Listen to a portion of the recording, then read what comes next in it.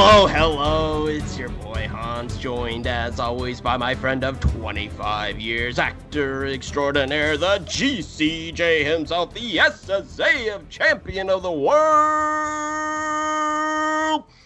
Mr. JP Wool. How you doing, buddy? I'm good, man. I'm good. The fact that still good. makes you giggle after like 15 episodes is just that makes me so happy. it just really does. I don't know why. I love it. It's great. Giggle like a little kid. I love I'm it. glad because even if you didn't, I wasn't gonna stop doing it. and I wouldn't expect you to. So how? Yeah, I'm good, man. I'm good.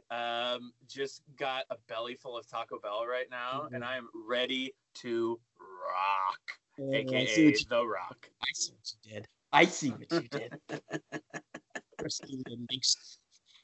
How are you doing? I'm doing fantastic because today our feature presentation is The Rock. Ooh, buddy, The Rock. I love this movie. I watched it. I watched it already this year at some point because I showed Haley, and because she'd never seen it, and of course, like she loved it because that was like peak, she did 90s. Marrying her right now. But she loved it, and I'm glad she did because this movie is incredible. How about you? How are you doing? Well, we will get to that, but first, we're gonna go over a little bit of what we watched, little news, what we've been reading, this and that, and what I've been doing. First off, I watched Mandalorian episode 3 of season 2. I know you're not caught up, so I won't really spoil anything. And anything I'm about to say will not spoil anything because you haven't seen the Clone Wars and Rebels and all that. But we get... I sent you that Bo Burnham thing, the old Bo, because Bo-Katan shows up, who's played by Katie Sackhoff, who is awesome. She's a big nice that show. Battlestar. Yeah, Battlestar fame. But she did the voice of that character in the Clone Wars series. And then reprised. It's the first time we've seen her in live action. It was awesome. She's such a badass because she's a Mandalorian too, and like, so I won't get into it, but it's great. And then my favorite character in all of Star Wars, Ahsoka Tano. She doesn't show up, but she is mentioned, so we know we're getting her later. We already knew that, but it was cool to have her mentioned. Very, very excited for that. It was a really fun episode. We got to see a place we'd never seen before. It was great. I really enjoyed it. And then also, what else? I finally watched The Losers with like Jeffrey Dean Morgan and Chris Evans and Idris Elba. I really enjoyed that, and they absolutely set more movies, which we never got. I really liked it. Yeah. Oh, yeah. That movie was so fun. And Zoe Saldana and Jason Patrick. Oh man, great cast. Delightful. Like I enjoyed those characters. I just want to like hang out with them more. Like give me more of The Losers, please. Well, they just all got so much more famous, and of course, the Marvel Universe swooped up Zoe Saldana and Chris Evans for many years. Chris Evans a little bit more. And then Morgan in the DC universe. He was in Watchmen. He was Thomas Wayne in Batman v Superman. Did you notice that when his parents get killed? That was Jeffrey Dean Morgan. Yeah, and also obviously Walking Dead. He was Negan on Walking Dead. I think that movie was a little time because now, like, obviously comic book movies are huge and tentpole things. I think if that came out 5-10 years later or 5-6 years later, it would have been something bigger, but whatever. Still loved it. Really enjoyed it. It's on where did I watch it? I think it was on HBO Max. I think I watched it. It's either that or Hulu, but it's definitely streaming. I mean, we all have these services, so I would highly recommend checking that out. What else I watched? I watched The Dark Knight Rises and Dark Knight Returns. And because I'm a procrastinator, like I needed to watch The Rock, I needed to write some stuff, but instead I watched like multiple 3-hour movies about Batman. So that was fun. Great to revisit always. Some new things. What is it? This sketch group called Auntie Donna. They're Australians. Mm-hmm. I heard about them from. I've mentioned this show numerous times because I absolutely love it. It's my favorite podcast going, The Weekly Planet, and those two guys talk about them, and they're friends with them because they're all Australians, you know. That's not the only reason why, but that's the connection. I'm sure they're just all nice people, but they're friends and they've been talking them up. But I started watching it and it's weird. Like, I don't think it's for everyone, and I don't mean this as a negative. I think it's really funny. It's just very weird.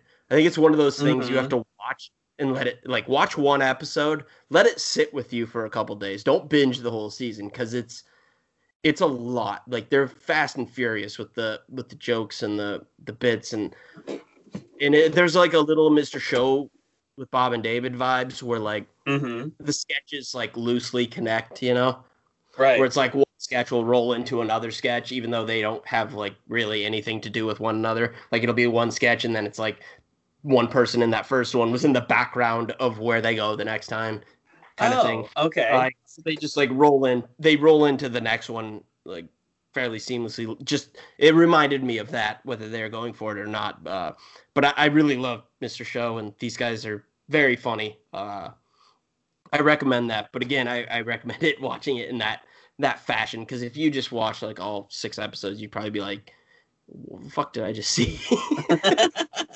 There's just a lot going on. And I mean, again, I mean that as a positive. This isn't like the best sell for something.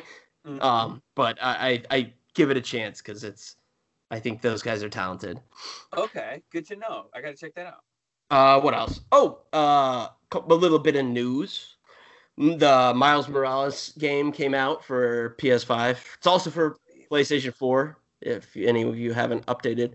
Myself included, because I don't have like $800 to buy a PlayStation. Seriously? Yeah, you can get the Miles Morales game. I'm really looking forward to that. Oh, it looks awesome. Just the little I love that on character. YouTube I've seen.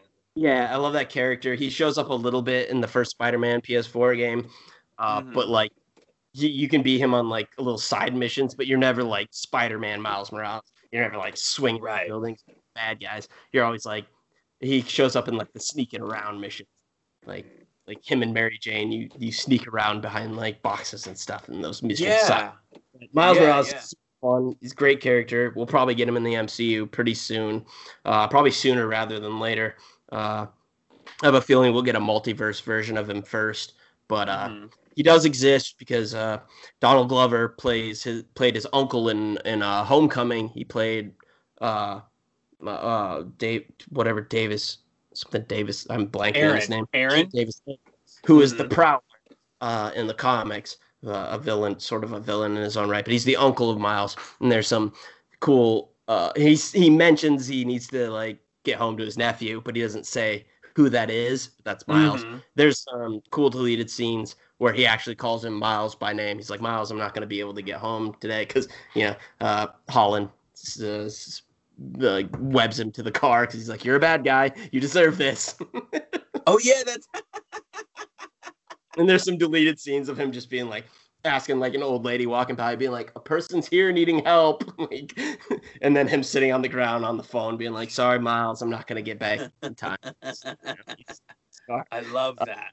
It was cut out, but still, that I'm taking that as Miles exists at who knows what age at that point, but we will see him, and I'm very much looking forward to that. And then sticking with the MCU, right before we hit record, I noticed that, or I saw something on Twitter that Chris Pratt is confirmed to be in Thor 4: Love and Thunder. Whoa! Which makes sense because of the way Endgame finished off, where it's like, oh, the Asgardians of the Galaxy back together again, you know? So he's Guardians of the Galaxy, so it would have been weird if he just showed up without them. So I don't know how big. I didn't read the article or anything because it was literally like 30 seconds before I called you up. But I mean, he should show up. Probably means some of the other Guardians will too. I don't know how big of a role they'll have, but I thought that was pretty cool. Oh, that's awesome. That's great news because they're their banter between Hemsworth and Pratt was like so funny, and just they had great chemistry, and just them like going back and forth. It's really cool. It was really great. I've always liked Pratt. I used to watch. I love one of my favorite sitcoms of all time is Parks and Rec, and do yourself a favor, check out like the Chris Pratt outtakes of Parks and Rec on YouTube. Man, hilarious. He's so funny. It's like it's almost obnoxious how funny he is. Like some of the stuff he just makes up in improv. My favorite one actually got into the show was the flu episode. Oh, where I know exactly what you're gonna say. That's my all-time favorite line. I typed in your symptoms into the computer, and it says you may have network connectivity problems.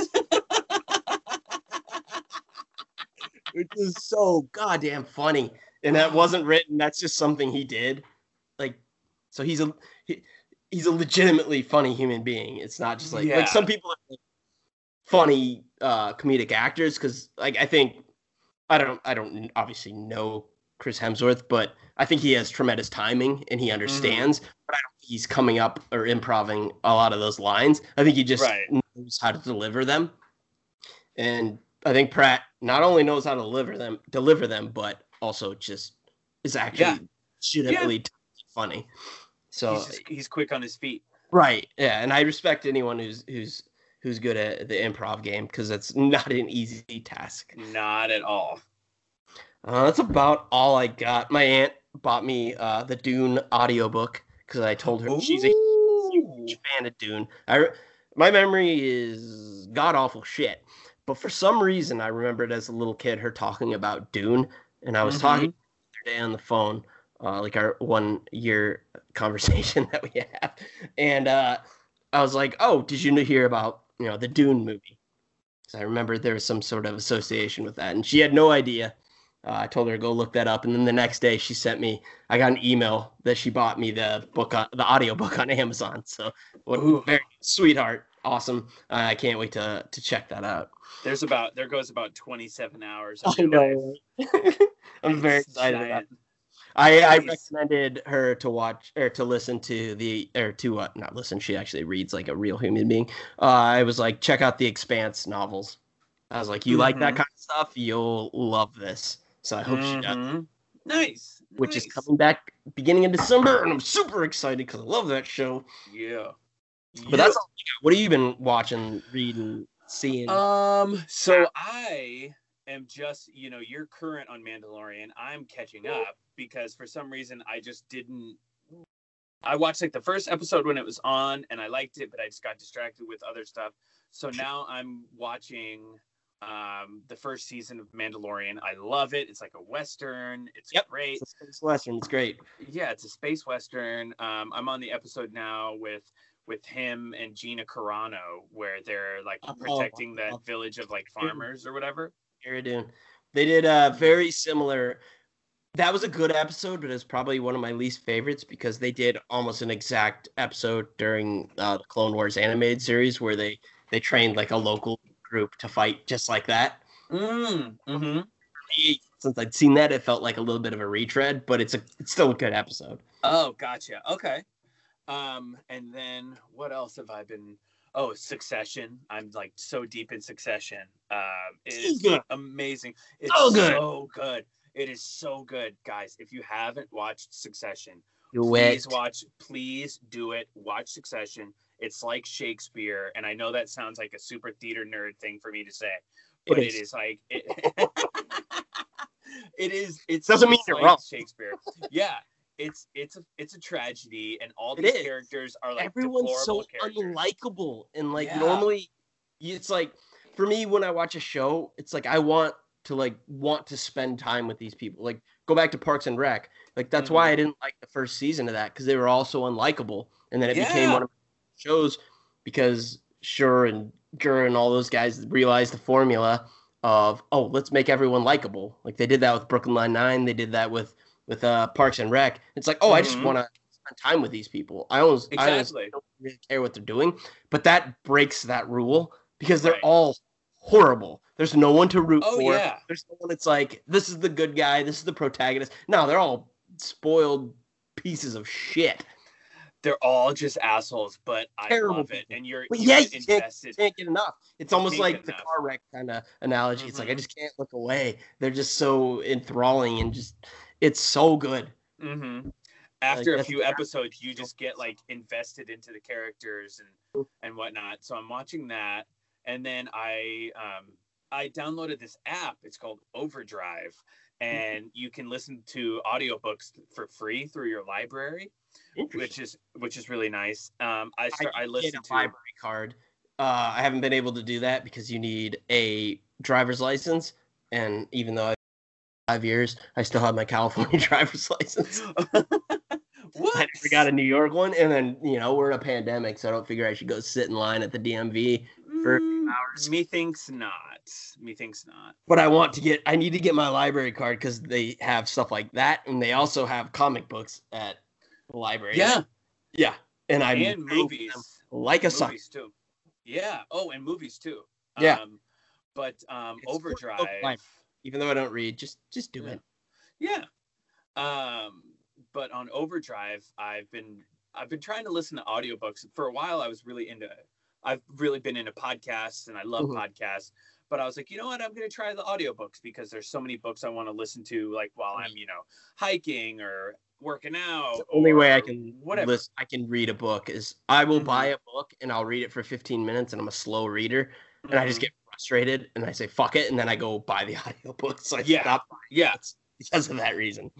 I listened to this last week or so. I listened to a book called City of Thieves, which is written by David Benioff from Game of Thrones. Yeah, one of the creators of Game of Thrones, which Benioff and Weiss. Exactly. I didn't realize that he's a very successful novelist, and I didn't know that either, actually. He wrote the book The 25th Hour that was later made into that Spike Lee movie. That one. Yeah, okay. But the City of Thieves. I love that. Oh, he's so good. I loved this book, City of Thieves. It takes place during World War II in Leningrad, and it's all these obviously. Yeah.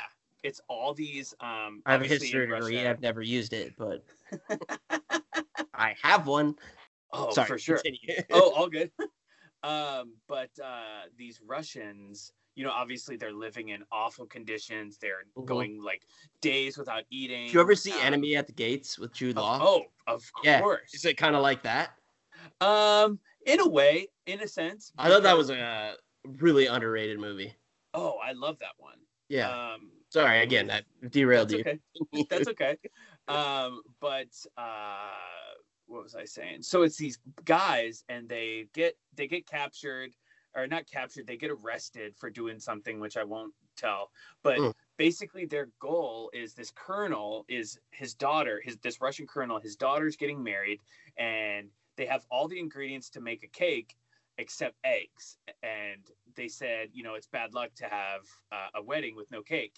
So basically, these guys, to be set free and not be basically put to death, they have to find a dozen eggs in a week.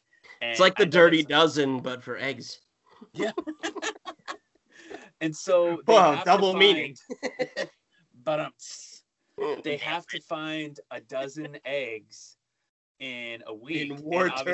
In war-torn Russia. And Leningrad. And all this crazy shit keeps happening. Stalingrad. Yeah, Stalingrad. Yeah, it's just crazy. And Ron Perlman did the audiobook. Hellboy himself. Yeah, it was so good. I love Ron Perlman. That's a great voice. That's something I could listen to. I like that. Oh, he did such a good job. I'm a big fan of his. That just reminded me. I haven't watched this, but I told my dad's visiting, and I was looking for stuff that we can watch together. And he's a big World War II fan. There's this series on Netflix. It's only 4 episodes. It's called The Liberator. I haven't heard of that. It's a group of. It's a World War II thing. It's a group of servicemen who are combination of Native Americans. What was the other group? There's another. I think probably Latino men, and then Mexican like men who are now citizens, or former, and then like cowboys basically, and all of them come together and they're like deployed to like Italy, and like it's their journey from there to like Nazi occupied Germany, obviously. But and it's a series, and it's a based on a true story, but it's animated, but not like in the animation style you'd think. It's like it's interesting, really weird animation. It's almost like comic book animation. Oh, like it's really hard to explain, and I really shouldn't even try. Just look up the trailer for The Liberators. It looks interesting, and I plan on watching that this week, and next week I'll have a full report on whether it's worth it. But I gotta check that out. Yeah, it's a story. This doesn't happen often, but it's a story of World War II that I don't know, so I thought that was pretty cool, and I'd like to understand it because I know way too much about that conflict. Yeah, I gotta check that out. Yeah, it looked pretty cool. What else you got? Anything else? That's kind of it, really. I'm ready to jump in. Hell yeah. Let's go. Let's get to our feature presentation of The Rock.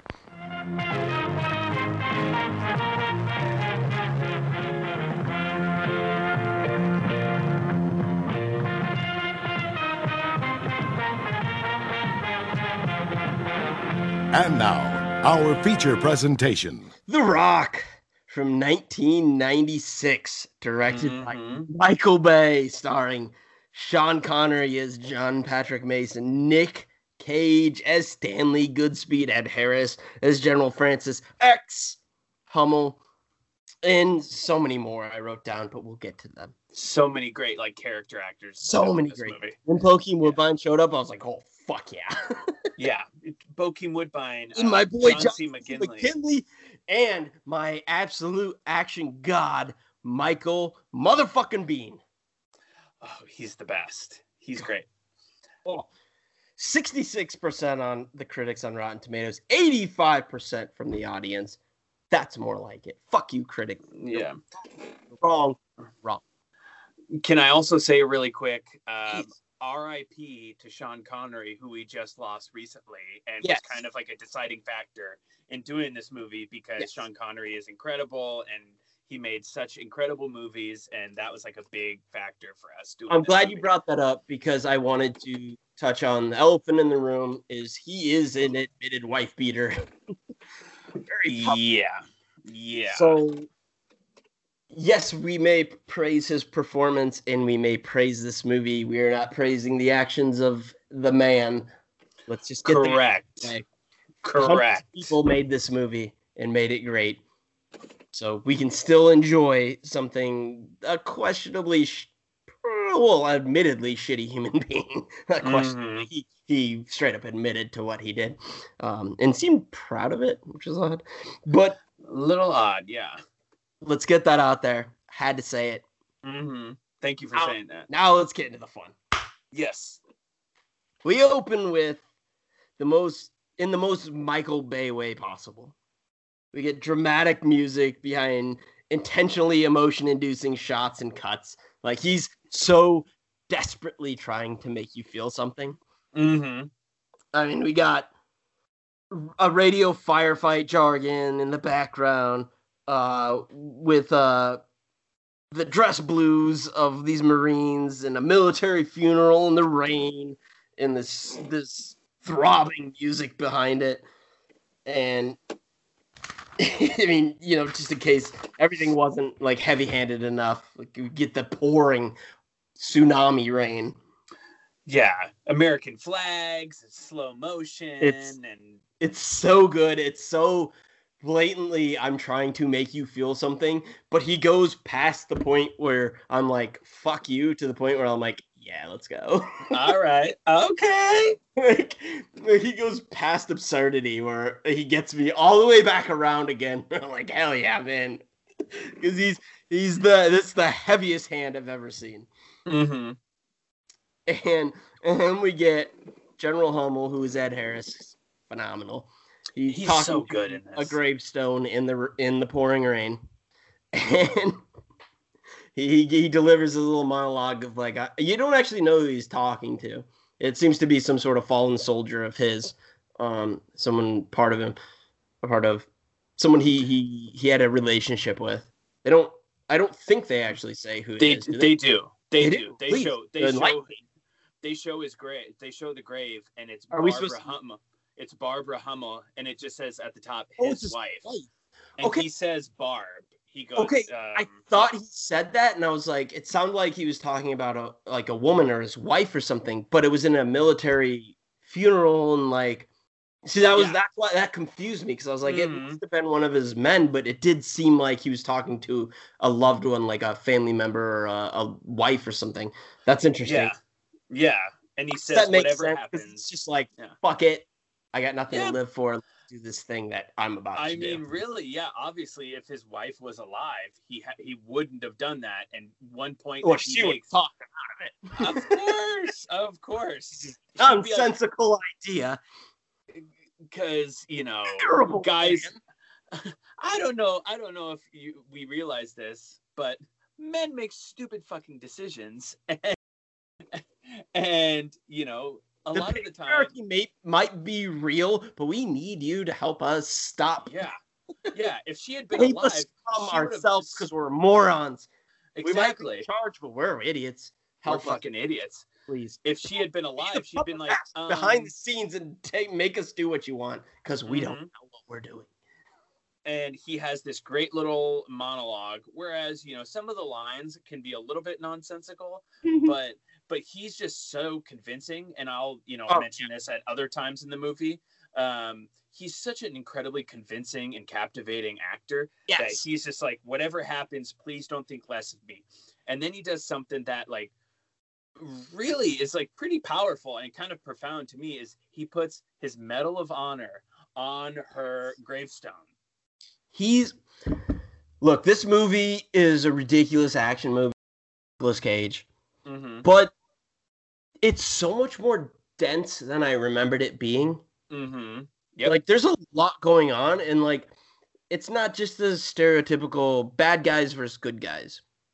There's a lot of nuance going on here. There are those characters of just like, I'm the evil guy.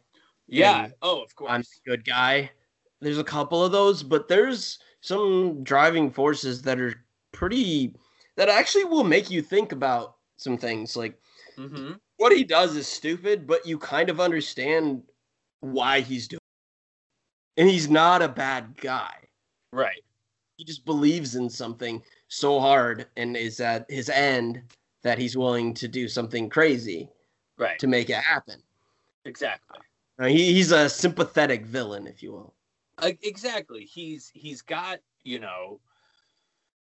his ideas don't sound too crazy. They're not crazy at all. The way he's doing it is pretty exactly. psychotic. And it's a man. Yeah, it's a man at the end of his rope. Like, I've gone through all the proper channels to make this better, and it won't work. So now I'm out of ideas. I'm about to fuck shit up. Right. Exactly. And he does. So then the next scene, still in the rain, mind you. It's raining a long time. Where are they, in Florida or something? Right? I mean, he must just go straight from the funeral to this job, because it's just still Hurricane Sandy all up in their ass. And Hummel and his men break into this secure military facility, right? They trank all the guards. They trank everyone, which is important. Because your normal bad guys just cutting throats and shooting people in the face, But with they don't actually want to. They they don't actually want to kill anybody. Like, it's all non-lethal measures. Right. They have a job to do, but they don't want any actual fatalities. And I just wrote the music. I know, it's so intense. It's so intense. So then we find out what they're there for, and they're stealing this like chemical weapon. It's VX like nerve gas, which is like the most horrible thing ever. And we find out shortly. As they're stealing it, one of his crew like drops they're in these little like balls. It's like a Yeah. They're like Benoit balls of horrible death. Yeah, these like It's a bunch green of anal- glass, like big glass marbles almost. Yeah. Like big green, Yeah. like They're green Benoit balls. That's what they are. Let's not pretend they aren't. So they drop one of these and it breaks open, and you see like one of his guys gets exposed to it. They lock him in. They shut it off. He gets stuck, and you see like the horribleness that this weapon can do, and he's just like melting basically. Like he's got like boils popping up on his face. He's essentially melting from the inside out. it's brutal. Awful. So we get a good idea of this weapon and what they are potentially going to unleash on whoever, depending on the plot, and which we'll get to. After that, after this man dies horribly, we meet Stanley Goodspeed, who is Nicolas Cage. And when we first meet him, he's playing some sort of real life rat trap game. It's like what are those machines called? Like a Rube Goldberg yes, something machine. That's the other name for it. But it made me think of. Did you ever play the board game Rat Trap? Mousetrap. Mousetrap. Yeah, of course. Except for instead of being caught at the end, the thing gets lit on fire. A little hula dancer toy gets lit on fire. It was Rube Goldberg. That was. You're right. That was more a better comparison. I just went Mousetrap. But he's playing that. He's a scientist. He's just bored with his bud, just chilling. And we learn a little bit about him and some exposition. Not only is he a scientist, but he's a Beatle maniac. He is a Beatle maniac, and he loves vinyl. Douche. Even him opening the package is like dramatic. He like uses his whole body to rip open this package. Nick Cage is in full Nick Cage form here. He'll just go along talking like, and then he's talking like this for no reason. I fucking love it. He's just out of his goddamn mind. He is out of his mind. I mean, he's almost in a different movie, but it somehow works. He's so goddamn good. If he wasn't as good, it wouldn't make that much sense, but he's so goddamn good. Mom and Dad is still one of my favorite Nick Cage joints. I don't know if you've seen that. It's nonsense. I have not. It's like a 90-minute ridiculous thing. I won't go into it now, but check that out. So then Stanley and his partner, they got some crate. They're in the FBI, right? They're scientists, but they're in the FBI. They're like biohazard, like chemical warfare, like agent specialists, whatever. Stanley's partner, they don the hazmat suits to inspect this crate. It's full of nudie mags. I believe it was Cave Girls Exposed. That's the name of the kinky. He says it's no toe tails or purveyors of pain, but there's two people who will understand that, and I'm fine with it. Lawton, you're one of them. I'm talking to you right now. How's that feel in your ear?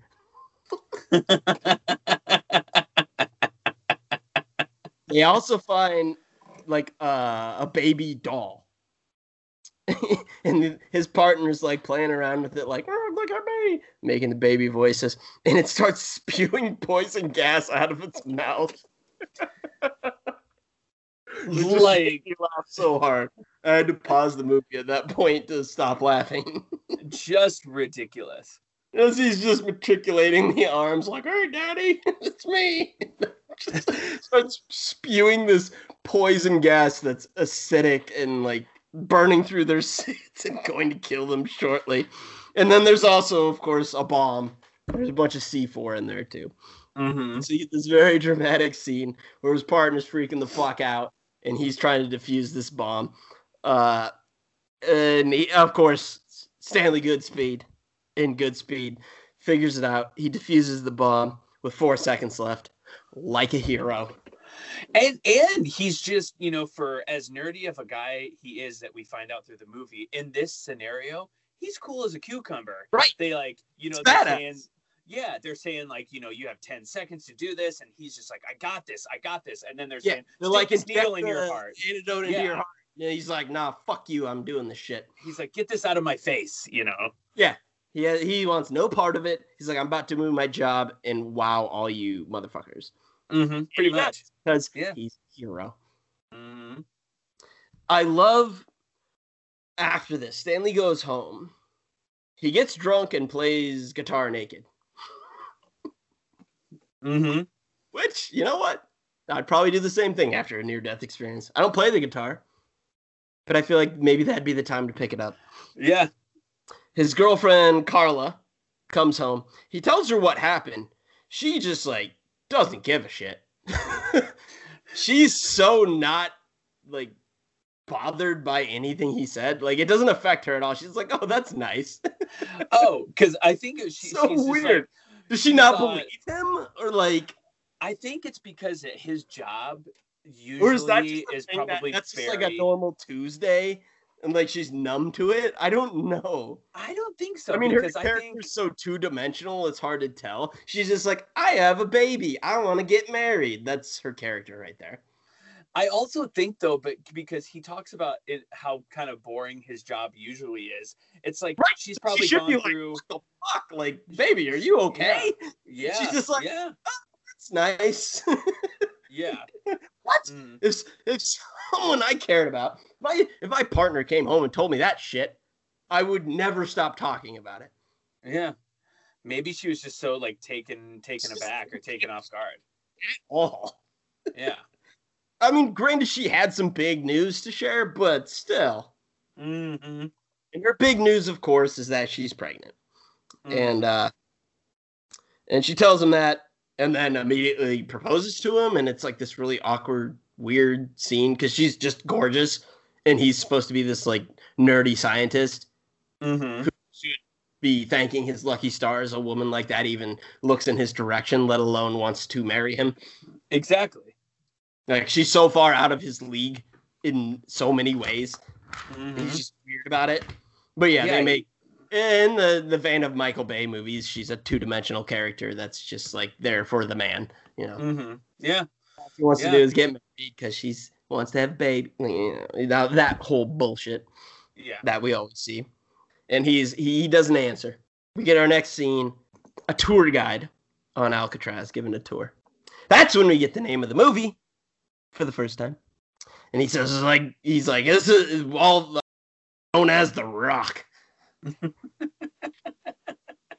Not the best. Not the best. No, what's the best quoting of that in the movie? But there's also the best one that's coming up. It was the first, so I had to mention it. Of course. And then we see Hummel and a number of his men. They're on the tour. They're infiltrating, and they very, very quickly take over this Joker and the island and lock all the visitors in cells. I love one of their comments. What kind of fucked up tour is this? It's like, there's very like the stereotypical like people of color characters in that scene. There's one guy who's just like, what kind of fucked up tour is this? Offensive, but yeah. That and the other lady who's like, how you not have a gun? I got a gun. I should have brought my motherfucking gun. You're kind of like, huh, okay. Yes. Thanks, Michael Bay. I expected nothing better from you. Show me some more upskirt shots of your female characters. Yeah, exactly. Although, in his defense, that's his move, is the low camera up. But he doesn't need to make all of his female characters wear skirts either. True. Very true. His defense. Anyways, off the rails. Look, we get more men show up in helicopters. More that are not as on board with Hummel as maybe the people that started this whole thing. Foreshadowing. So they set up shop, right? And they have a bunch of rockets with this chemical weapon they stole, which is this VX poison gas. And they arm them to get them ready. And I love this scene for multiple reasons. General X Hummel. Of course, you got to have an X. Of course. I wish we knew what the X stood for, but whatever. He addresses his men, and he gives exposition and explains why they're there. And it's purely for the audience, because why? Like, why is he doing that? Like, you think these guys just showed up without knowing they're getting $1 million payday and they're trying to fight for for the benefits and the rights of the families of fallen soldiers that are not being recognized that were on like Black Ops stuff. Like he lays that all out. It's like all those guys are like, yeah, I know. That's why I'm here, bro. What are you doing? Yeah, but man. But he does it so well. You almost am so like great at commanding a room. Yeah, like I even wrote, like he is fantastic at commanding a room. But then he compares it. He's like, we're patriots, you know, like comparing himself to Washington, Jefferson, and Adams. You're like, John Adams. Are you though? The bloods of patriots refresh the trees of liberty. the bloods of patriots and tyrants. Okay. Yeah, I love that. Ed Harris chews scenery with the best of them in this movie, but it's like, when I talk about chewing scenery, I always go back to Jack Nicholson in The Departed. And I enjoy when he chews the fuck out of it, but it is kind of obnoxious and like over the top. Right. So that's always my example for chewing scenery, but he does it and I know he's doing it and I just don't care. It's because it's so grounded in reality. Happy he's doing it and I want more of it. Like I don't know what it is. I guess he's just that skilled of an actor. Like he's just, he doesn't put me out of it at any point where I love The Departed, don't get me wrong, but at times I'm like, all right, settle down, Joker. Like, chill the fuck out. Yeah. You're an evil crime boss. But he just has this way about him that you're just like, I want to know more, even though everything you just said was nonsense and bullshit and didn't need to happen because it makes no sense in this scenario. I still want more. Yeah. Because he's that good. Oh, of course. So then, after he informs his men of something they already knew, he contacts the government to let them know. And he calls like this bow-tied motherfucker in the FBI to let him know what's going on. And eventually, they connect him to the Pentagon. They all know who he is. I actually really enjoyed this scene because like the highest-ranking general is showing him like a lot of respect. Oh, for sure. For sure. Let's hear him out. I want to hear what this man has to say. Like, I have tremendous respect for this. Like, they list his accolades. It's like 3 Bronze Stars, 2 Gold Stars, a Medal of Honor, this and that, whatever. Like, he's a bona fide hero. Yeah, and then it's usually you'll get, like, the head of the military who's just like, bomb them all. Like, I just want to, like, create war. Like, do all that shit. You know, you get that stereotype. And this general, this leader is like, no, I want to hear this guy out because he's doing something fucked up, but I respect everything he's done. I liked that. That was kind of cool. Then they have the like 33-year-old White House aide who he's like, shut the fuck up. He just like lays him out. Tie some ribbon around this man's mouth because I don't want to hear him again. He's wasting my time. He's like, how old are you, sir? And the guy's like, I'm 33. And he's like, when you were 9 years old, I was running Black Ops into Saigon. He just puts him in his place so fast. I love that. Because he has respect for the people. That's why he's a nuanced villain. He is the bad guy, but is he kind of, you know? Yeah. He goes out of his way not to kill people. He has a goal in mind that is altruistic. He's going around it. He's going about it in a villainous way. But you know, it's like you have some empathy for him, and it's like, of course, how you could be driven to this to some extent, right? And I like that because you don't get that a lot, especially in a Michael Bay movie. It's like bad guy, good guy, let's go, right? So I did like that. This is probably the best Michael Bay movie of all time, by the way. So he gets off the phone with them. He gives them his demands, everything he wants. He wants all this money for everything. And the Pentagon nerds talk over their options. One is just like bombing the island, just eviscerating it, and the other, that's Plan B. Plan A is bringing in the Navy SEALs to infiltrate the island and take them down, like some Bin Laden shit. A little Zero Dark 30 coming at you. And so we know what the villain's up to. We know what the quote unquote good guys are up to, even though they make the good guys seem not that good sometimes too, which I also kind of like. Yeah. A lot of the good guys are kind of pricks. Yeah, of course. Like Womack. Oh, Womack is a huge prick. He sucks. So then then we get to the next scene. It's Stanley and Carla having this like weird, awkward sex outside while like talking a lot. And Rocket Man is playing. Yeah! Foreshadow. It's like this really weird, uncomfortable sex scene. It's just, yuck. Yeah, he's being just like, he's chewing the scenery in a sex scene. While he's supposedly having sex with his like beautiful girlfriend. It's very weird. Mm-hmm. And in the middle of it, he gets a phone call, which he answers, of course. He has to go to San Francisco because he's another one of my favorite tropes, the best. He's the best. Mm-hmm. That's what he does. He's the best chemical, biological scientist the FBI has to offer. So he has to go, and she's angry with him because they, again, two-dimensional character. She just wants to have sex with the hero and have his babies and get married. She's upset because he has to go save the world, but he stopped having sex with her. Okay, weird. And then she like fawns all over him for being like, "Hey, come with me." Like, yeah, biggest nugget of like satisfaction she could get, because the only thing that can make her happy is a man. Mm-hmm. Obviously. So that's gross. But she comes with him, and that's when we learn about the existence of John Patrick Mason, Mr. Sean Connery himself. Mm-hmm.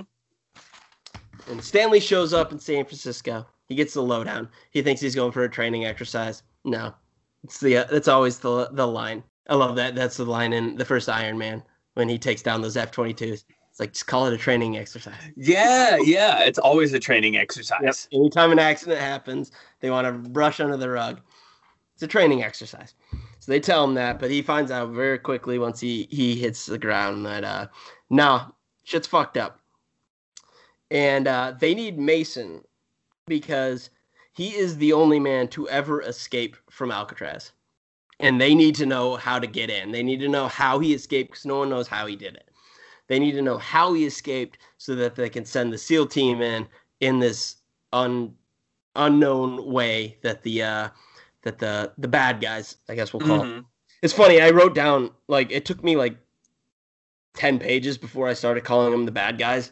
Because I was like, I don't really know if they're bad guys. Like, they are, but a lot of times I call them soldiers or like Hummel's men. Like, but normally it's like villains or like henchmen or bad guys. But Yeah. Write that, because a part of me was like, yeah, are they? So he finds they need this guy. They're like, they bring him into like an interrogation room with, a two-way mirror and all that bullshit. The first guy that goes in, he's having nothing with him. Mason's just basically like, fuck off. He has all the hands. The guy's like, nah. They, for some reason, make Stanley go in to talk to him, who has zero background of interrogation or any type of zero experience at all. Like, there's zero reason he should go in there. They make him go in there. God, he's so good, trying to like be confident. He's like, I'm special agent with the FBI, Stanley Goodspeed, obviously. I love when Sean Connery goes, coffee. And he's like, no, I'm good, thanks. He's like, no, for me. For me, you idiot. It's so good because he's so he's very confident in every word he says, but the words he says are not confident, if that makes sense. Yep. Oh, totally. He says them all with gusto, but they're awkward and like, I'm very clearly not in my element and don't know what I'm doing. And I really like that choice by him to do that, because you could have done it like, hey, I'm Mr. You could have done it that way. Yeah. He's like, no, I'm like he delivers it with gusto, but it's pussy gusto. I really like that choice because it also doesn't make any sense. But none at all. But it so works. good. It works. It's so perfect for who Nick Cage is. So he chats with him for a bit. He agrees to let him have, like, he wants this hotel room in this nice hotel in San Francisco and all these amenities and this and that. He gets him to sign the pardon. That's like, if you tell us how to do this, we'll pardon you. You get out of jail. You're all good. You're free men. Then they go behind the glass. Before that, the first guy that came in was like, call someone who cares, and flipped him a quarter or something. Mm-hmm. Of course, he grabbed because he's just a master. And while they're arguing, and Womack, who's the asshole, who's like the asshole FBI boss, because he has to have one. Of course. Kind of like the John C. McGinley character in what was it? Last Boy Scout. Point Break. Oh, well, yeah, Point Break. Yeah, right, absolutely right. Yeah, just like that, just complete prick. He tears up the pardon, and of course, Goodspeed's like, that's a federal document. Isn't that illegal, sir? Yeah. And he's just like, fuck that guy. He has a clear vendetta against him. While they're doing that, Mason has that quarter, and he like cuts a hole in the two-way mirror and just bashes it in. And is like, he almost gives like a Jack Nicholson like Shining kind of like pop his head in, Womack, I should have known.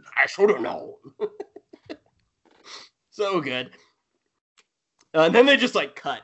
I had a thought here. I was like, I felt like there was more to that scene that they may have left on the floor on the editing. Oh, definitely. It just kind of ends because he just like he gives like the pop in like, here's Johnny. Yeah. Over. Yeah, you'd think. I mean, it was like a 2 hour and 15-minute movie, so I could see there's a very real chance that happened. It just felt like that. Mm-hmm. Anyways, we cut to the next scene. They've agreed to all his Mason's demands. They put him up in this suite, and he's in the shower, singing in the shower. During that, he orders like a bunch of room service. He pulls like the clothes drying line out. And, it's like you don't really know what he's doing, but he's up to something. Yeah. And then they bring up the like stereotypical gay stylist to cut his hair. Who that is a very 90s move. It's like very 90s, very stereotypical. Because of course gay people are just a caricature that someone would draw like on a boardwalk of a carnival. It's exactly that. I'm not a homosexual, but I was mildly offended even so. Yeah, no, it's just so stereotypical and so over the top and flamboyant and just ridiculous. I guess putting a gay person in a movie is a baby step. At that point, that was actually probably progressive, which is sad, but yeah, it really was in like 96. Yeah. It's actually probably a good thing. Yeah. Anyways, we've moved past that. So he's cutting his hair. He's chatting him up. He's a delightful young man. And during that, he's got the barber cape thing on him, to get the hair off him. And underneath, he's doing something with that rope that he got. And he makes sure he gets the haircut on the balcony. And it's all a big plan. Fresh and clean. Yeah, because he's a schemer. He's a master escape artist. After the man is done cutting his hair, he looks all fresh and clean. He shakes Womack's hand and ties him off with a knot and throws him off the balcony. That was awesome. And then he's just like... And then the reason for calling the room service in was to get all the other agents to be sitting there, and they're all like, free room service, and they're all eating the food like a bunch of morons. All distracted, yeah. Like, I don't know where it came from, but this is free food. Shouldn't you be watching the guy like, yeah, but free food? Like, okay. Hey, try some of this lobster. Yeah, exactly. You had some of this? Try that butter on it. Like, they're just munching down. So, of course, Stanley Goodspeed's the only man out there. And I don't know what the fuck he's doing. He throws Womack over the edge. He's holding him. And he uses that as his way to escape. He ties it to like a deck chair. And lets go and then takes off. So Stanley has to drop his gun and rescue Womack, and Mason gets away. Right, everyone chases after him. Stanley's in pursuit. He's like the only one going with him, and Mason gets downstairs and steals a Hummer, and not like a street Hummer like we're used to, like an Arnold Schwarzenegger Hummer, like military. Yeah, like a military grade Hummer. Yes. Like 2 miles to the gallon Yes. gas tank, like Hummer. So Stanley in pursuit steals a yellow Ferrari F355 Spider. Bright yellow. Just Bright ridiculous. And I just wrote SF car chase. Because I lived in San Francisco for a while, like about a year and a half. And I was like, I knew this took place in San Francisco, but I was like, I couldn't remember. I hadn't seen this movie in years. Mm-hmm. This chase was absolutely filmed on the streets of San Francisco. Oh, definitely. It was, with the trolley cars, and it was a damn good car chase. It was longer than I remembered, and it was a good car chase. He's chasing him, crashes all over. We got one of my favorites, old lady crossing the street trope, where the old lady's pushing her little walker. Like we had that in Tango and Cash, where the homeless man came across the street in the cart. Oh, yeah. It's an underrealized trope and not talked about, but it's one of my favorite, where the innocent crosses the street in front of them and they have to swerve, which happens, and that's how the cable car gets knocked off its tracks, because Mason swerves to avoid the kindly old lady across the street, and and we get this big car chase. Whatever, they all crash. Goodspeed crashes. We get the hippie. Hey man, you just fucked up your Ferrari. It's not mine. Not mine. Then he just laughs. Then he steals his motorbike. I loved that. It was so great. I did too. So he's off. He makes a call back to his FBI buddies, and they find out he has a family. He has a daughter, right? Mm-hmm. In the area. So he's like, that's where he's going, right? He tracks her down, and that is where Mason's going. He finds his daughter. She doesn't really know him. He meets her in the fine arts, I think right outside the Presidio, I think it is. I've been there. Exactly where they were. And he's talking to her. Has this kind of deep moment, and Stanley catches up to him first, but doesn't do anything. He waits and sits and listens to saying, and then all the cops show up, and even though he punched Stanley in the face earlier and let him on this dangerous car chase, he covers for him in front of his daughter. He's like, hey, he's helping us with this investigation, he's not under arrest. So she thinks better of him, which is nice. I like that. It was good. Stanley kind of showed his true colors there, and that he's actually a good guy. Yeah. And he didn't want to make him seem like a piece of shit in front of his daughter, who already thought he was a piece of shit. Yeah. So, and then they bracelet him up eventually after she leaves. And they get back to the base, and they all start discussing their entry plan of the SEALs getting in, right? Why don't you say we cut the chit chat, a-hole? So they're throwing out all these blueprints, right? And he's like, I don't know what to tell you. It's all up here, and points to his head. He's like, I need to, I gotta be with you. No, it's the only way I can show you how to get in there. I can't. Mm-hmm. I can't explain this. So he's like, I gotta be on the team. And that's when we were introduced to. I wrote down in all caps, Michael motherfucking Biehn. Oh, the best. Michael Biehn. I love him so goddamn much. Greatest action movie hero of all time. I put him ahead of Arnold, Stallone, anyone. He is my number one. He's in some of my favorite movies. He's in this. He's in Aliens. He's in The Abyss. He's in Tombstone. He is a master, and I love him. He had a great run, and it's a shame. And it's a shame that he's not as. He's Kyle Reese. He's Kyle Reese. He's what's his name in Alien? Hicks? No. Yes, Hicks. Hicks. Corporal. Hicks. Corporal Hicks. It's, man, he had a hell of a run, and it's really, I know we've talked about this before, but it is a damn shame that he's not working as much as he could or should be right now. He's quietly the biggest action star in the 80s and 90s. Definitely. He was blockbusters and played some of the most iconic characters, and he should be spoken about in the same breath as Arnold and Stallone and Van Damme and all of them, but he's not. And he was an action star that kind of, like, you know, cut against the cloth of that time, which was, you know, these big muscle bound, hulking monstrosity of a man. He was like, without him, I never thought of this, but without him, Bruce Willis doesn't become an action star, right? No, he was the everyman first one to do that. Yeah, like Die Hard doesn't work without him. I don't think exactly. No, of course. First, everyone gives Bruce Willis the credit for that, which he deserves a lot of credit for Die Hard, of course. But Michael Biehn was really the first to do it. Yeah, I agree, 100%. So they tell Stanley that he's the SEALs too, because he's the best. He knows how to deal with this stuff. So he's not ready. He doesn't want to go, but he's got to go. He's in. He's on the team. Then Michael Biehn gives a pump-up speech, which is awesome.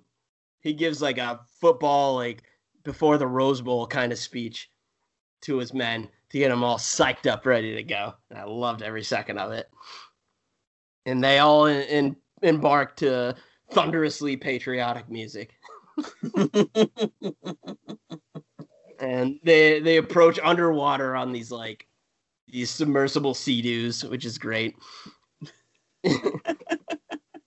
And Nick Cage is just like so nerdy and awkward, and it's like they're like, you know, good to go, and he has like the snorkel in his mouth. He's like, whoa, good to go. He toggles back and forth being like incompetent and nerdy to like being the most capable human being on the planet. You know? Yeah, it's so funny. Which again shouldn't work, but for some reason does. So they approach underwater and enter Alcatraz underwater through this secret like hole in the ground, I guess. It looks like a well that pop up in the bowels of the Rock. And there's this door they're supposed to go through. It's locked. They can't get through. And Mason Connery's character, he's just sitting there watching this little like fiery thing. And they're like, how did you do this? And he's like, well, I timed this whole thing out. And he's looking at this like, it's like it's some guillotine fire pit.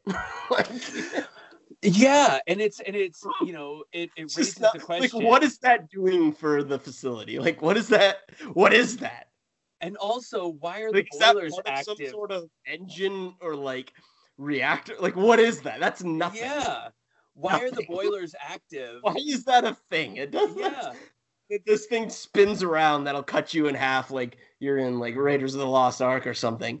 Like, and then there's just fire blowing in every few seconds.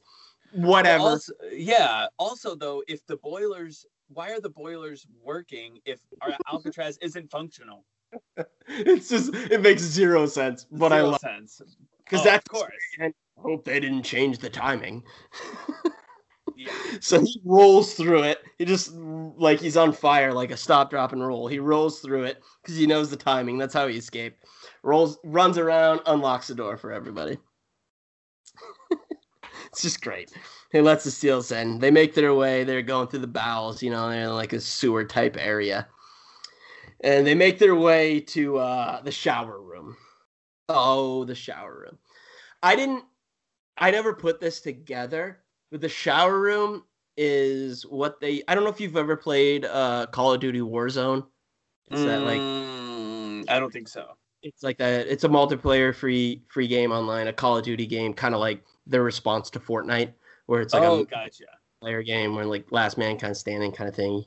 Mm-hmm. When you die in that game, you go to the gulag and you fight another guy in the shower room. That map is the shower room from this movie. Oh. I remember I haven't played it much because I'm really bad at it, and you have teammates and like they just yell. like, "You're so terrible. What are you doing?" And I just felt bad, so I stopped playing. And was like strangers down. But because I got killed a lot, I would go into this map where then to get brought back to life, the winner like comes back faster or something. I still don't really understand the rules, but it is the shower room from this movie. So they're underneath this, right? And they're trying to like disable the sensors and everything. Mm-hmm. They kind of fuck it up. They don't realize they fuck it up. And the Hummel's men figure it out. And they come down to the shower room and they're all in like high ground positions. It's like they have the high ground, and it's like the end of Revenge of the Sith where Obi-Wan yells at Anakin, "I have the high ground." Okay. So what? Yeah, all right. But in both cases, it's a factor. So they're up there. They all the SEALs rush in with Michael Biehn leading them. And oh my god, this scene's so amazing. This is like, it's heartbreaking and like really intense and emotional, and like, because Hummel doesn't want to kill these guys. These are the people he's fighting for. These are his brothers. Yeah. And Michael Biehn understands what he's doing. Like, he does have sympathy for him. Like, they talk it out, and he's like, "I get it, man. You're right, but this isn't the way to do it." Right. He's as far gone as Ed Harris is. And like, I got a job to do, and Hummel's like, "I got a job to do too." And they're just like, neither of them want to kill one another, but they're just rocking a hard place kind of thing. It's like, you give that order, I cannot give that order. Yeah, and they're just I like cannot yelling. stand down. Like, stand down, I cannot stand. And they're just screaming. And before that I wrote, "SEALs enter. It's a trap." It's a trap. It's a trap. We get our Return of the Jedi favorite fish character, Admiral Akbar. Yeah, and Hummel and Biehn are just going back and forth. "We spilled the same blood in the same mud." Which is a great line. I love it. It's great. Oh, it's great. I wrote in all caps, "Michael Biehn is so goddamn good." We were sworn to protect the United States against enemies, foreign and domestic. Like, great. It's so good. So good. There's so much feeling, and like, all Michael Bay wants to do is elicit emotion from you. Like, he's heavy-handed about it in his music, in his cuts, in the way he shoots scenes, like the angles and like everything, and the slow motion he employs. But this didn't require any of that. It's just the dialogue between these two seasoned actors that are just making you feel more than you absolutely should in a shower of Alcatraz, with a couple military people back and forth. You shouldn't feel as much as they make you feel, and they really just fucking kill it. Yeah, it's so good. He's real. It's an intense scene. It's very well written. It's well done. And then our good Boondock Saint, "There was a firefight." That's exactly what I thought too. There was a firefight. I love that. It's like a massacre. It's like a massacre. I didn't attempt to like write down anything. I just wrote incredible. Yeah, I mean, it's. Yeah, I love like Michael Bihn's last effort. He pulls his sidearm. He's just like on the ground, full of holes, just bang, bang, bang. Ah! That's so good. It's so fucking good. Mm-hmm. This is like the pinnacle of action movies. This moment. This is not my favorite action movie, but goddamn, this scene is. It's up there. I'm hard pressed to think of a better scene. It's up there. It's just perfect. And people are just dying left and right. And they don't start shooting because they start shooting basically because of an accident. One of the guys knocks over like some bricks. Yeah. And it starts of them. And then once someone starts shooting, they all start shooting. Yeah, because the scene is there's already tensions. Because like, none of these people actually want to kill one another. But then they just think they have to. Ugh. Ed Harris, too, and he's yelling, "Ceasefire! Ceasefire!" Yeah. Yeah. Oh yeah. Neither of them do, and that's the genius behind it. Is Biehn and Harris don't want this to happen, but it obviously happens. All the SEALs are dead. Only Stanley and Mason are left. We have that great scene where the one SEAL was was down with him, and they're like, "Don't go up. You don't have to do this. You don't have to do this." And he pops up and just gets obliterated because just gets shot right in the head, falls down. And I like that scene because it's just like that was like a real. That's exactly how you'd respond. Like, bro, please don't do this. Please, you're gonna die. Like, stay with us, fight another day. And he's just like, my guys are up there. I can't not do this. Yeah. His sense of duty implores him. And so after that, he gets killed. Everyone's dead. Hummel's pissed. I love when he grabs like the camera from one of the dead SEALs and he's just like, "You forced my hand on this. Damn you for forcing me into this position." That's it. Yeah. So then Stanley and Mason are the only ones left. Mason wants to fuck off. He's like, "I'm out of here. This is not for me. Not what I had in mind. Like, we're fucked. Let's get out of here." And then they're still in communication with like all the feds and everybody at the Pentagon. And Womack, that douchebag, explains who Mason really is. I mean, he's basically James Bond. He's basically James Bond. Yeah. I mean, there's a big fan theory of that he is James Bond and like from the James Bond, Sean Connery Bond era that he was just captured by them. It doesn't really fit in their different studios, so they can't actually do it, but that is what they were going for. Yeah, for sure. Mm-hmm. So Stanley tries to convince Mason to stay. That's when Stanley pulls a gun on him. He's like, "All right, you want to play tough? You want to play tough with me? Okay, FBI, free sucker, throw down." And then it's like, he radios back. He's like, "Yeah, now Mason has all the guns." But that's when eventually Stanley does convince Mason to help him after a bomb goes off because they've been found out. That he decides to help him. They make their way to the morgue because they know that they somehow know that's one of the rockets, so they have to go there. And that's when the scene happens. No, this is one of my favorite lines / interactions in the whole movie. You ready? Let's do this. Are you sure you're ready for this? I'll do my best. Your best? Losers always whine about their best. Winners go home and fuck the prom queen. Carla was the prom queen. Really? Yeah. Thank you, Lawton, for that great idea, which is going to be a recurring bit on the show because of Lawton and Point Break last week. Every week we'll be doing a dramatic reenactment of our favorite scene because we are seasoned actors and wildly talented. Well, one of us is. You are too, of course. That was great. So after that amazing line, it's just supremely quotable, just probably the best known line out of this entire movie. Oh, for sure. They make their way to the morgue. Mason immediately knifes a guy in the throat, just throws it right at him. I love the shot of it. Like it reminds me a little of like a Sam Raimi shot.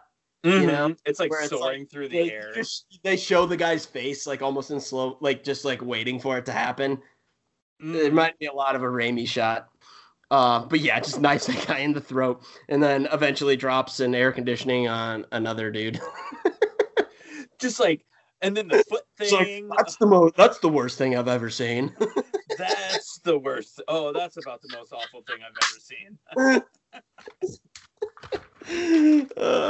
For now. They take care of the guys guarding that rocket. Stanley disarms it. He takes out the guidance chip for the rocket. So, so that's their plan, is to do that to every rocket. So after they do that, some soldiers come after them. They escape on some sort of like Indiana Jones and the Temple of Doom like cart. I know. I thought about that. Yeah, I said. Like, what was that? Why does that Sean Connery? Were they mining for ore down there? Like, why are these parts in this tracks exist? Whatever. Don't care. They have this chase in these carts, and they crash. And they're hanging off of this cart, both of them, Stanley and Mason. And that's when John C. McGinley shows up in all his glory, and they like turn him into Joan of Arc. They just light his ass on fire. Oh my God! He just goes up in a blaze. Bye McGinley. That's all I wrote. Just bye McGinley. So then they kill a couple more. This is when I finally started calling them bad guys in my notes. They kill a couple more bad guys, and at the end, Stanley saves Mason from the last one. He finally shoots a guy, and he's like, "Oh, at least you barely hesitated," or something. Before he had told him never hesitate. Mm-hmm. When he knifed that guy. That's what I love about I glossed over that, but after he knifes the guy, there's another dude there like with a machine gun. He's just like, never hesitate. It's like, bro, guy. There's another dude with a like gun. Clear the room before you impart your knowledge, bro.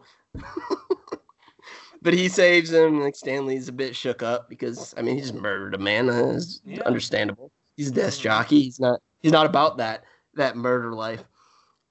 Nope. Then Hummel, he's pretty pissed off. He brings one of the hostages out. He's gonna like execute the guy. He's got like a whole scene going on. You know, he's putting on a whole production. He's like, give us back the guy's chips or for the rockets, or this guy eats it.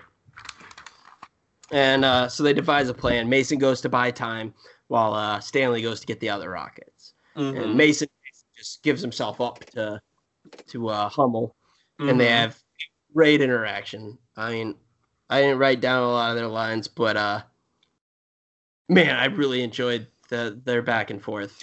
There is a great. I did write down one. Figuring each other out, Yeah, and they're like, both I know you're part of something. And... He's like, he's like, I'm not a flyboy or a Navy boy. He's Army, actually. Secret Service, SAS. Yeah, my favorite little line from this interaction is Connery goes, because like Ed Harris talks about how it's like combat, and Connery goes, "This isn't combat. It's an act of lunacy." Lunacy.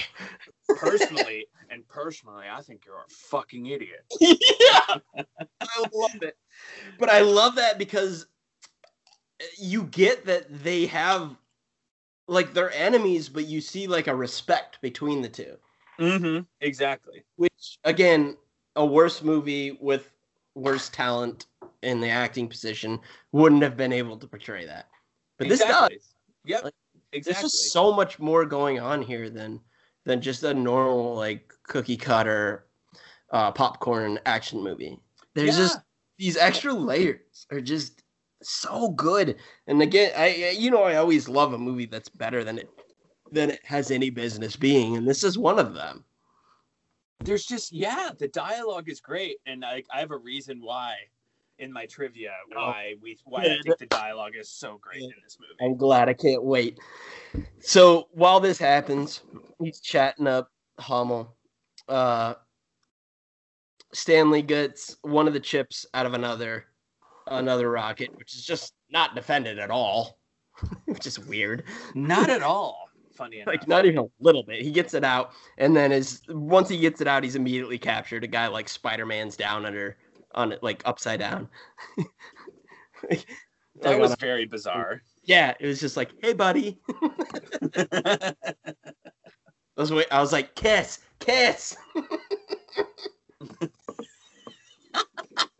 They didn't. Didn't kiss. I'll take pleasure in gutting you.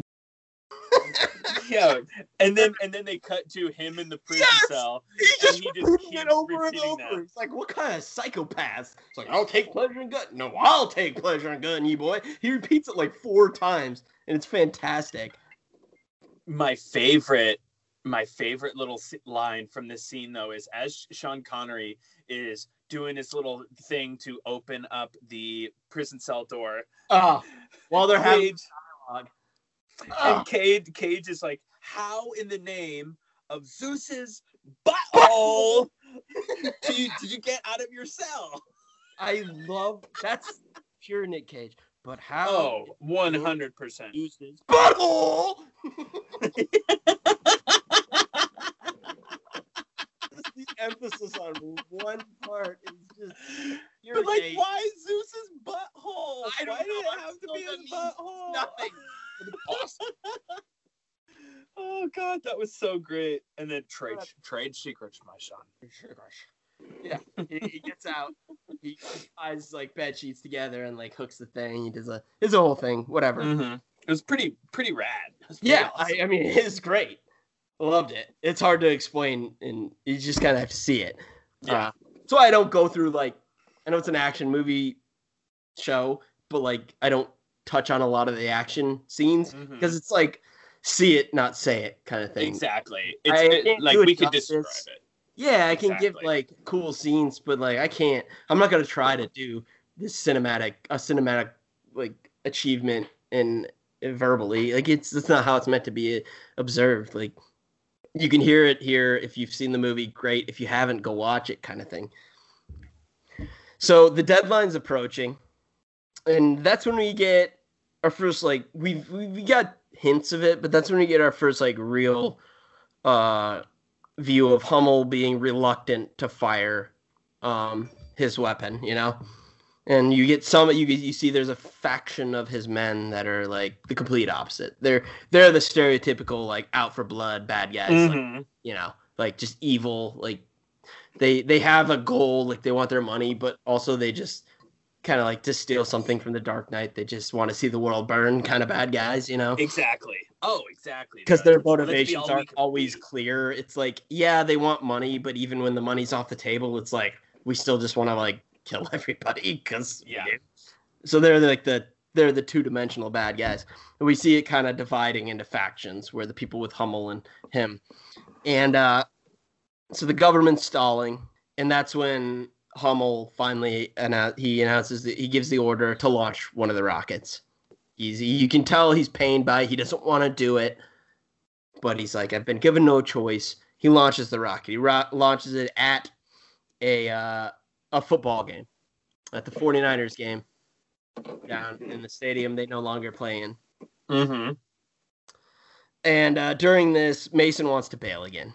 And he does. He's just like, fuck this. I'm out. And Stanley's pissed, but he stays to fight alone. He goes to try to like do his thing, and he's just immediately captured. Just immediately.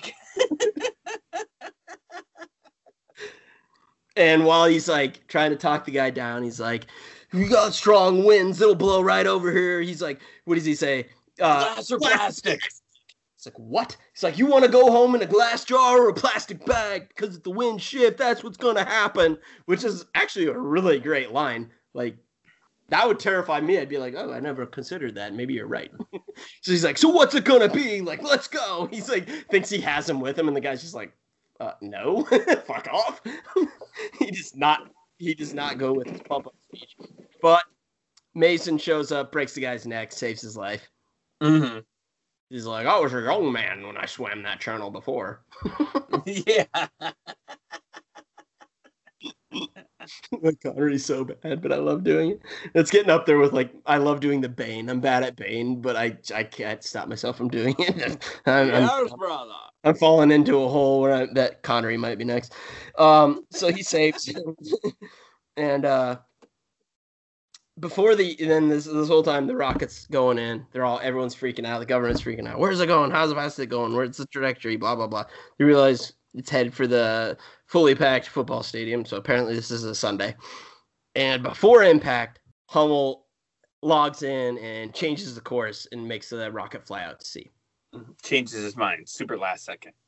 I don't even think he changed his mind. I think he knew the whole time. I think he had that plan the whole time. Because I don't think he ever wanted to hurt anybody. He didn't really want to kill anybody. He was devastated over having to kill the SEAL team. He didn't want it to happen. It happened. He wasn't really going to kill that hostage. Like Connery says, he's like, I saw it in his eyes. He won't do this. And he won't. He was right. Like, he's not an evil person. He just made drastic choices to get what he thought was fair. So he deflects the rocket and it goes out to sea. It doesn't harm anybody. Blows up. No one. I mean, probably killed a bunch of fish, but whatever. And God, I love Major Baxter. Mm-hmm. By what's his David name? Morse. Stephen Morse. He's so good. I love him. I love him. He's one of my favorite like character actors. Yes. You know, Green Mile, Hearts. That Hearts in between Atlantis. him and Ed Harris is just so good because there's just this it's this understood respect and allegiance, and they might be differing on certain views, but like they have like a love for one another that just shines through because they're both tremendous actors. Yeah, of course. This, like, they get into reverie. this argument after because the like they go and talk by themselves, and Baxter's like, we have to extend the deadline, we have to do this, and Hummel knows like this game's over. Like we played our cards and we lost.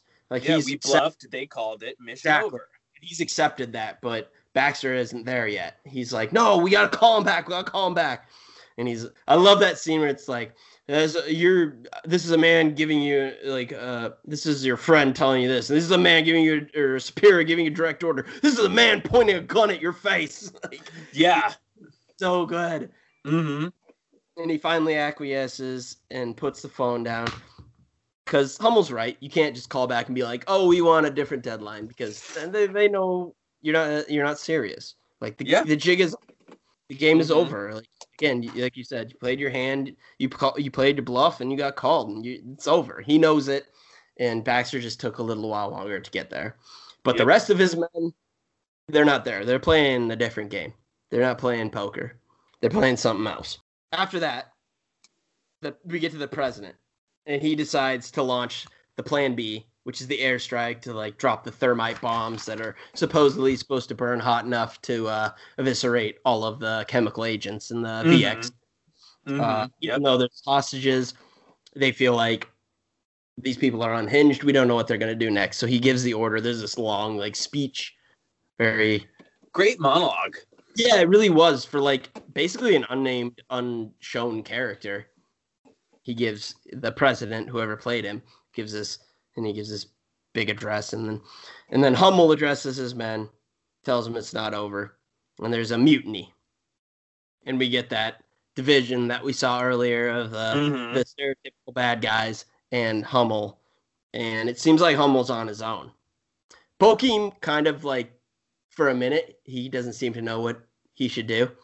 Seems like Bokeem knows the right thing to do, but he just kind of gets swept up in it all. Yeah. You could tell he's like wait, struggling. No, yeah, he's kind of like he says something like, "Well, me," kind of he gives something like that, but then he eventually does pull the gun on Hummel, and at this point, Mason and Stanley have made their way outside the room, but they're just kind of like, see what happens. We're watching all this happen. And then Baxter, you think, turns on Hummel because he pulls his gun and he's like, "No, this isn't what we were supposed to do." Blah blah blah. And then at the last second, he has it pointed at Hummel's head. He turns it and shoots one of the other guys. And then there's this little like Mexican standoff where everyone gets shot. Baxter gets it. Hummel gets shot. Harris down. A couple of the bad guys get shot, and that's when Mason and Stanley break in, start firing. They pull Hummel out, and he gives them a little information. They realize, they understand what they kind of already knew, that he wasn't really a bad guy, but he sort of like tells them where. I think he tells them where like the last rocket was or something. He like they pull him in, and he goes, "My God, what have I done?" Yeah, he like, "Oh my God, really coming to terms with what he's done." And then of course, first thing, Cage, right to the point. Where's the rocket? Where's the rocket? Lighthouse, South Lighthouse. And then they're just like, okay, cool. And then he just dies. Sorry. Yeah. And there's a couple guys left. There's not a bunch of guys. I thought there was only like 2 guys, but and I wrote that down. I had to keep going back and crossing it out because other guys show up that weren't in that room. So I wrote that there. I'm like, there's 2 guys left. And then I kept going. And then later on in the movie, I was like, oh, wait, there's another guy. So there's 3 guys left. And then I crossed that out. And I'm like, there's 4 guys. And I went back and I go, a couple bad guys left because you don't know how many more are going to keep showing up. Because they weren't all in that room. There was others in the other part of the Yeah. It made me laugh. So Stanley goes after the last rocket. Mm-hmm. And While defusing it, he gets stopped by the craziest bad guy, right? Tony Todd, aka the Candyman. So he is the Candyman. Bees coming out his mouth. Yeah. Hook hand, bee's mouth. Candyman, baby. Wow. Mm-hmm. I knew I recognized him. I didn't know why. Thank you. Mm-hmm. So that's when Rocket Man comes back. It's you. You're the Rocket Man. Yeah. And he's just like, fuck are you talking about, you psycho? And he had already taken the Benoit balls of poison out of it. So he fires that rocket right into this guy. Shoots him off into but there's no poison. There's no gas in it. There's no chemical agent in it. Fires it right off into him. Shoots him out. Made me think of like True Lies. At the end. Yeah. You fired. Yeah. I bet that's... I mean, that movie was a parody of action movies. I bet that's... I wouldn't be surprised if that's where they got it from. I don't actually know the timeline of those movies, but I think it was afterwards. Anyways, So he kills that guy. And he's like trying to take the chip out because they do have other rockets. So just because he took the poison out of that one doesn't mean they can't like find they left the gas in the other ones. They just took the chip out. So he has to destroy this last chip. And he's trying to get it out. He's carrying around these balls of poison. They're all shooting at him. There's a couple guys. This is when I learned there's multiple people left, not just the other bad guy. And Mason takes one out, like drops him over off a balcony. And Stanley's still being chased by one of the other ones, like the main crazy guy. He hides most of the gas in like a hole, but one of the gas balls fell off. So he has that in his pocket. And Mason then gets in a fight with this Irish bad guy. And that was another one. I was like, where'd this fucking guy come from? Yeah. Did I tell you my old man was Irish? Or my daddy was Irish. It's like, okay. I guess you're a PLO, dude. Whatever. Fair enough, I guess. He did some bad stuff. But, he was in jail for most of that. Anyways, he takes him out eventually. Stanley's still running. He gets in a fight with this guy, and they punch a bit.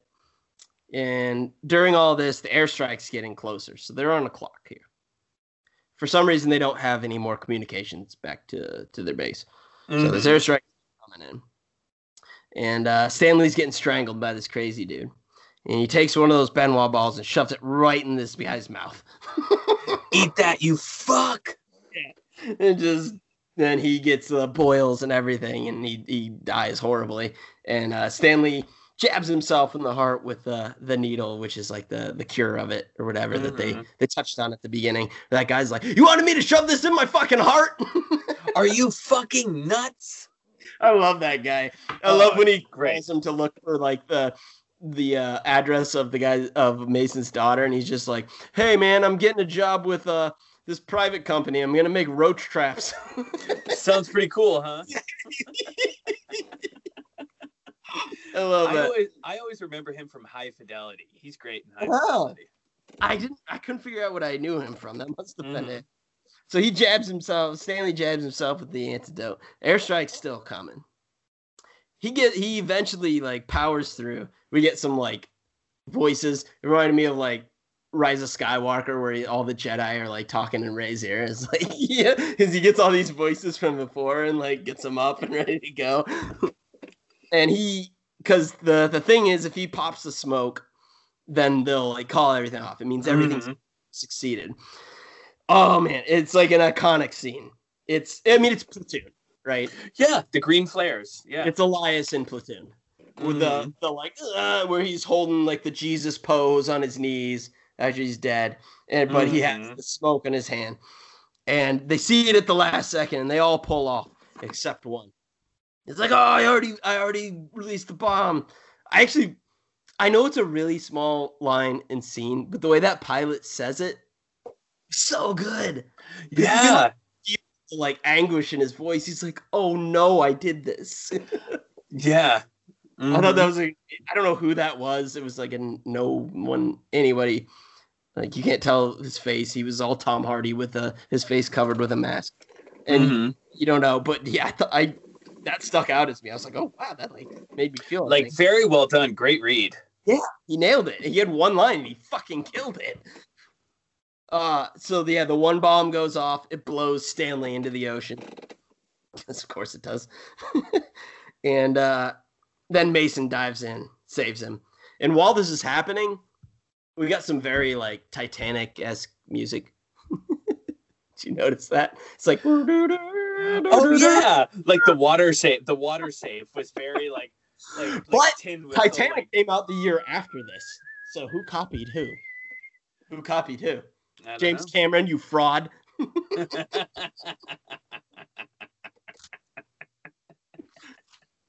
So he gets saved, and then the cavalry comes in, and Stanley kind of tells Mason to like get out of here, kind of thing, And when his boss is coming, he's like, "Yeah, Mason's dead. He was vaporized."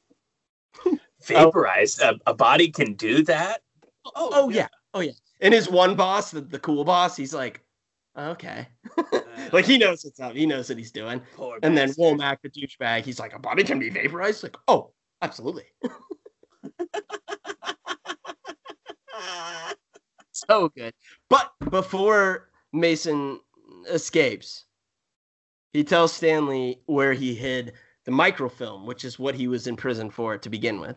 Mm-hmm. Had all secrets, all these things. Like, you don't know what's on it. It's like the only thing that kept him alive this whole time. So that's over. They save the day, and the next final scene is he hid it in some like church in like nowhere. In a church pew, in a leg on a church pew in Kansas. Yeah. And so the next scene is Stanley like ransacking this church, finding it, and running out while the preacher runs after him like vandals. I saw the Baptist preacher yelling fire and brimstone, and he jumps into the car with Carla with the just married on the back, so we know they got married, which is all she cared about. So I guess her arc is complete. And then he's looking through the microfilm, and the last line of the movie is, "Honey, you want to know who really killed JFK?" Music credits. So good. Rock. Oh, love it. Even though the whole JFK thing screws up the theory of him being of Mason being Bond, because that doesn't work with the timeline. Yeah. Whatever. Don't care. Yeah. That's Rock. That's the Rock. Oh.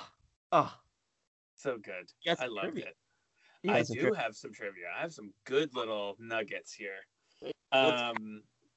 IMDb's trivia is funny for like this movie is a lot of technical stuff, so I had to like go through that, but there are some great nuggets in here.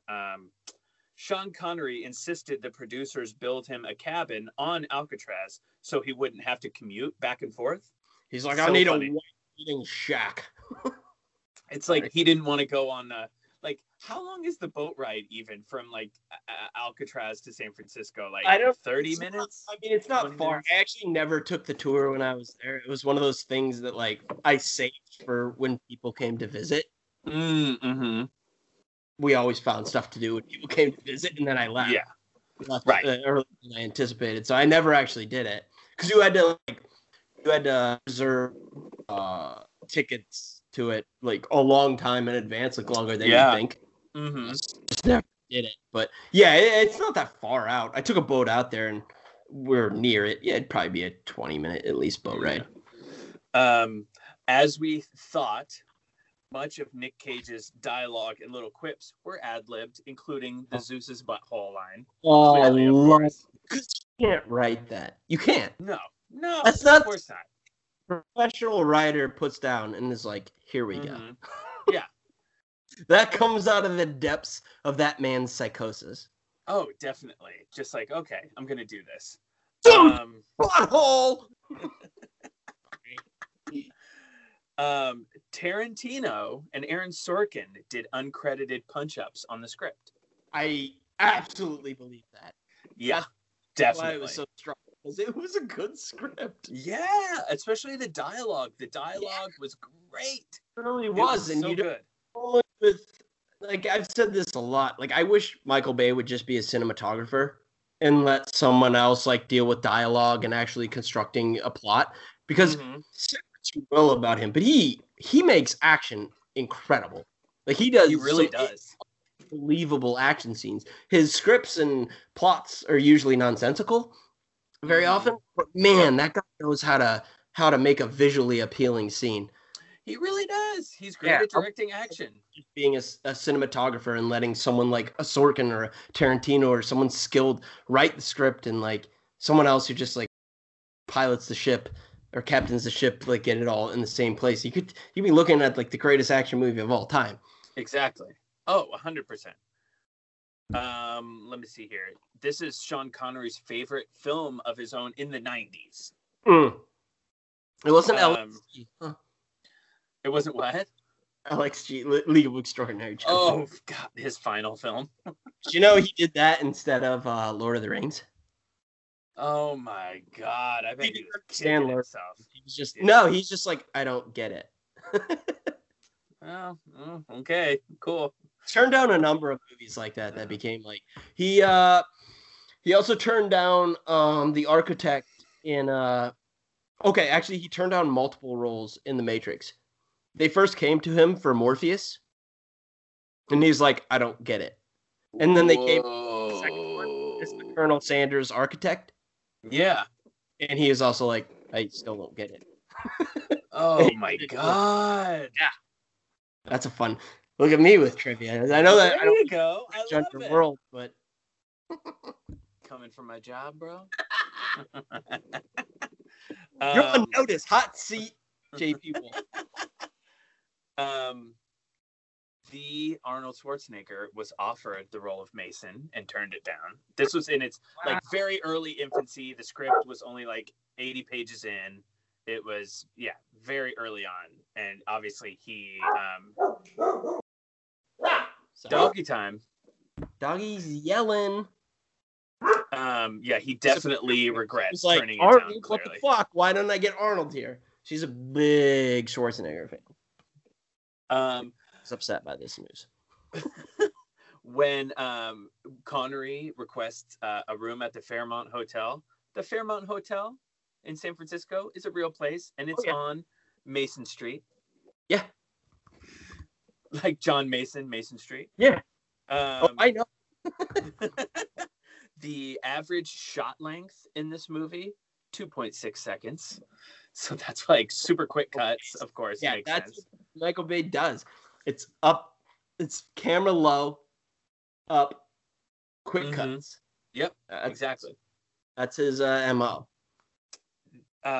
This movie is actually part of the Criterion Collection, which includes such movies as The 400 Blows, Old Boy, and The Rock. I love it though. It's great. It should be. This movie fucking rules. Like that's the thing. Like this 66% on Rotten Tomatoes. Fuck you, critics. This movie's incredible for what it is. Oh, it's great. If you have to this is not Citizen Kane. They are not trying to do anything they're not. Right. And they do what they're trying to do in a way that is exponentially better than it should be. Mm-hmm. Like this is a silly action movie that has so much more to it. It's got a lot of depth. It's like we've talked about in a lot of these movies. They've got way more depth than people. Worth of notes on this because it's so 12. dense. Yeah. There's just so much going on. Oh, totally. Nick Cage actually made a conscious point to not swear throughout the entire movie until the very end when he kills the two last bad guys. So it has more like weight to it. Yeah, exactly. I like that. I actually really like that. Yeah. And then my favorite last little bit of trivia, the body count. Oh, lay it on us. You got any guesses? I don't think it was that high. If it's above 20, I think I'll be surprised. 25. Oh, all right. Yeah, 25. I see kills all. Well, some of those are hard to tell if they actually killed them. True. Like when Connery pops that guy off the balcony, like he might have died. I don't know. Yeah, I guess if we're considering it, 25, baby, and that's nice. That's it for my trivia. I like it. Well done, as always. Thank you, sir. Man, and guess what? Next week We will be doing The Punisher from 1994, right? Or 94? 2004. 2004. That was close. 10 years off. Starring Thomas Jane. From Hung fame. Mm-hmm. Oh, definitely. Or The Expanse, or Boogie Nights, or what's the Stephen King movie with the fog? Oh, The Mist. Mist. Holy shit, that movie's fucked up. Great movie, especially black and white. Loved it. The end of that is messed up and awesome. It's the most fucked up ending Really in a movie, I think, ever. That's what's his name? He started The Walking Dead. Darabont. Frank Darabont. The guy who did the first season of The Walking Dead, who they should have kept on because it sucked after that. And I will go to my grave saying that. Fuck that show. Yeah. But yes. And John goddamn Travolta. Mm-hmm. Yes. Rebecca Romaine Stamos at the time. Yeah, and Kevin Big Sexy Nash. Who's dressed like a Popeye villain. He's the Russian in it. With those stripes and the blonde hair. So good. Crazy. This is gonna be fun. Yes. Yeah. Yeah, awesome. That was the Rock. We're looking forward to the Punisher next week. Hit us with where you can find us. Oh, for sure. Find us on Instagram at Action Movie Book Club and on Twitter at Action Movie. Like we say before, if you've got any ideas, any questions, or just say hi, or just say hello, please hit us up there. And yeah, that's kind of about it. Anything you want to add in? Oh, for Hans and JP, why don't you take us out? Happy trails, Hans.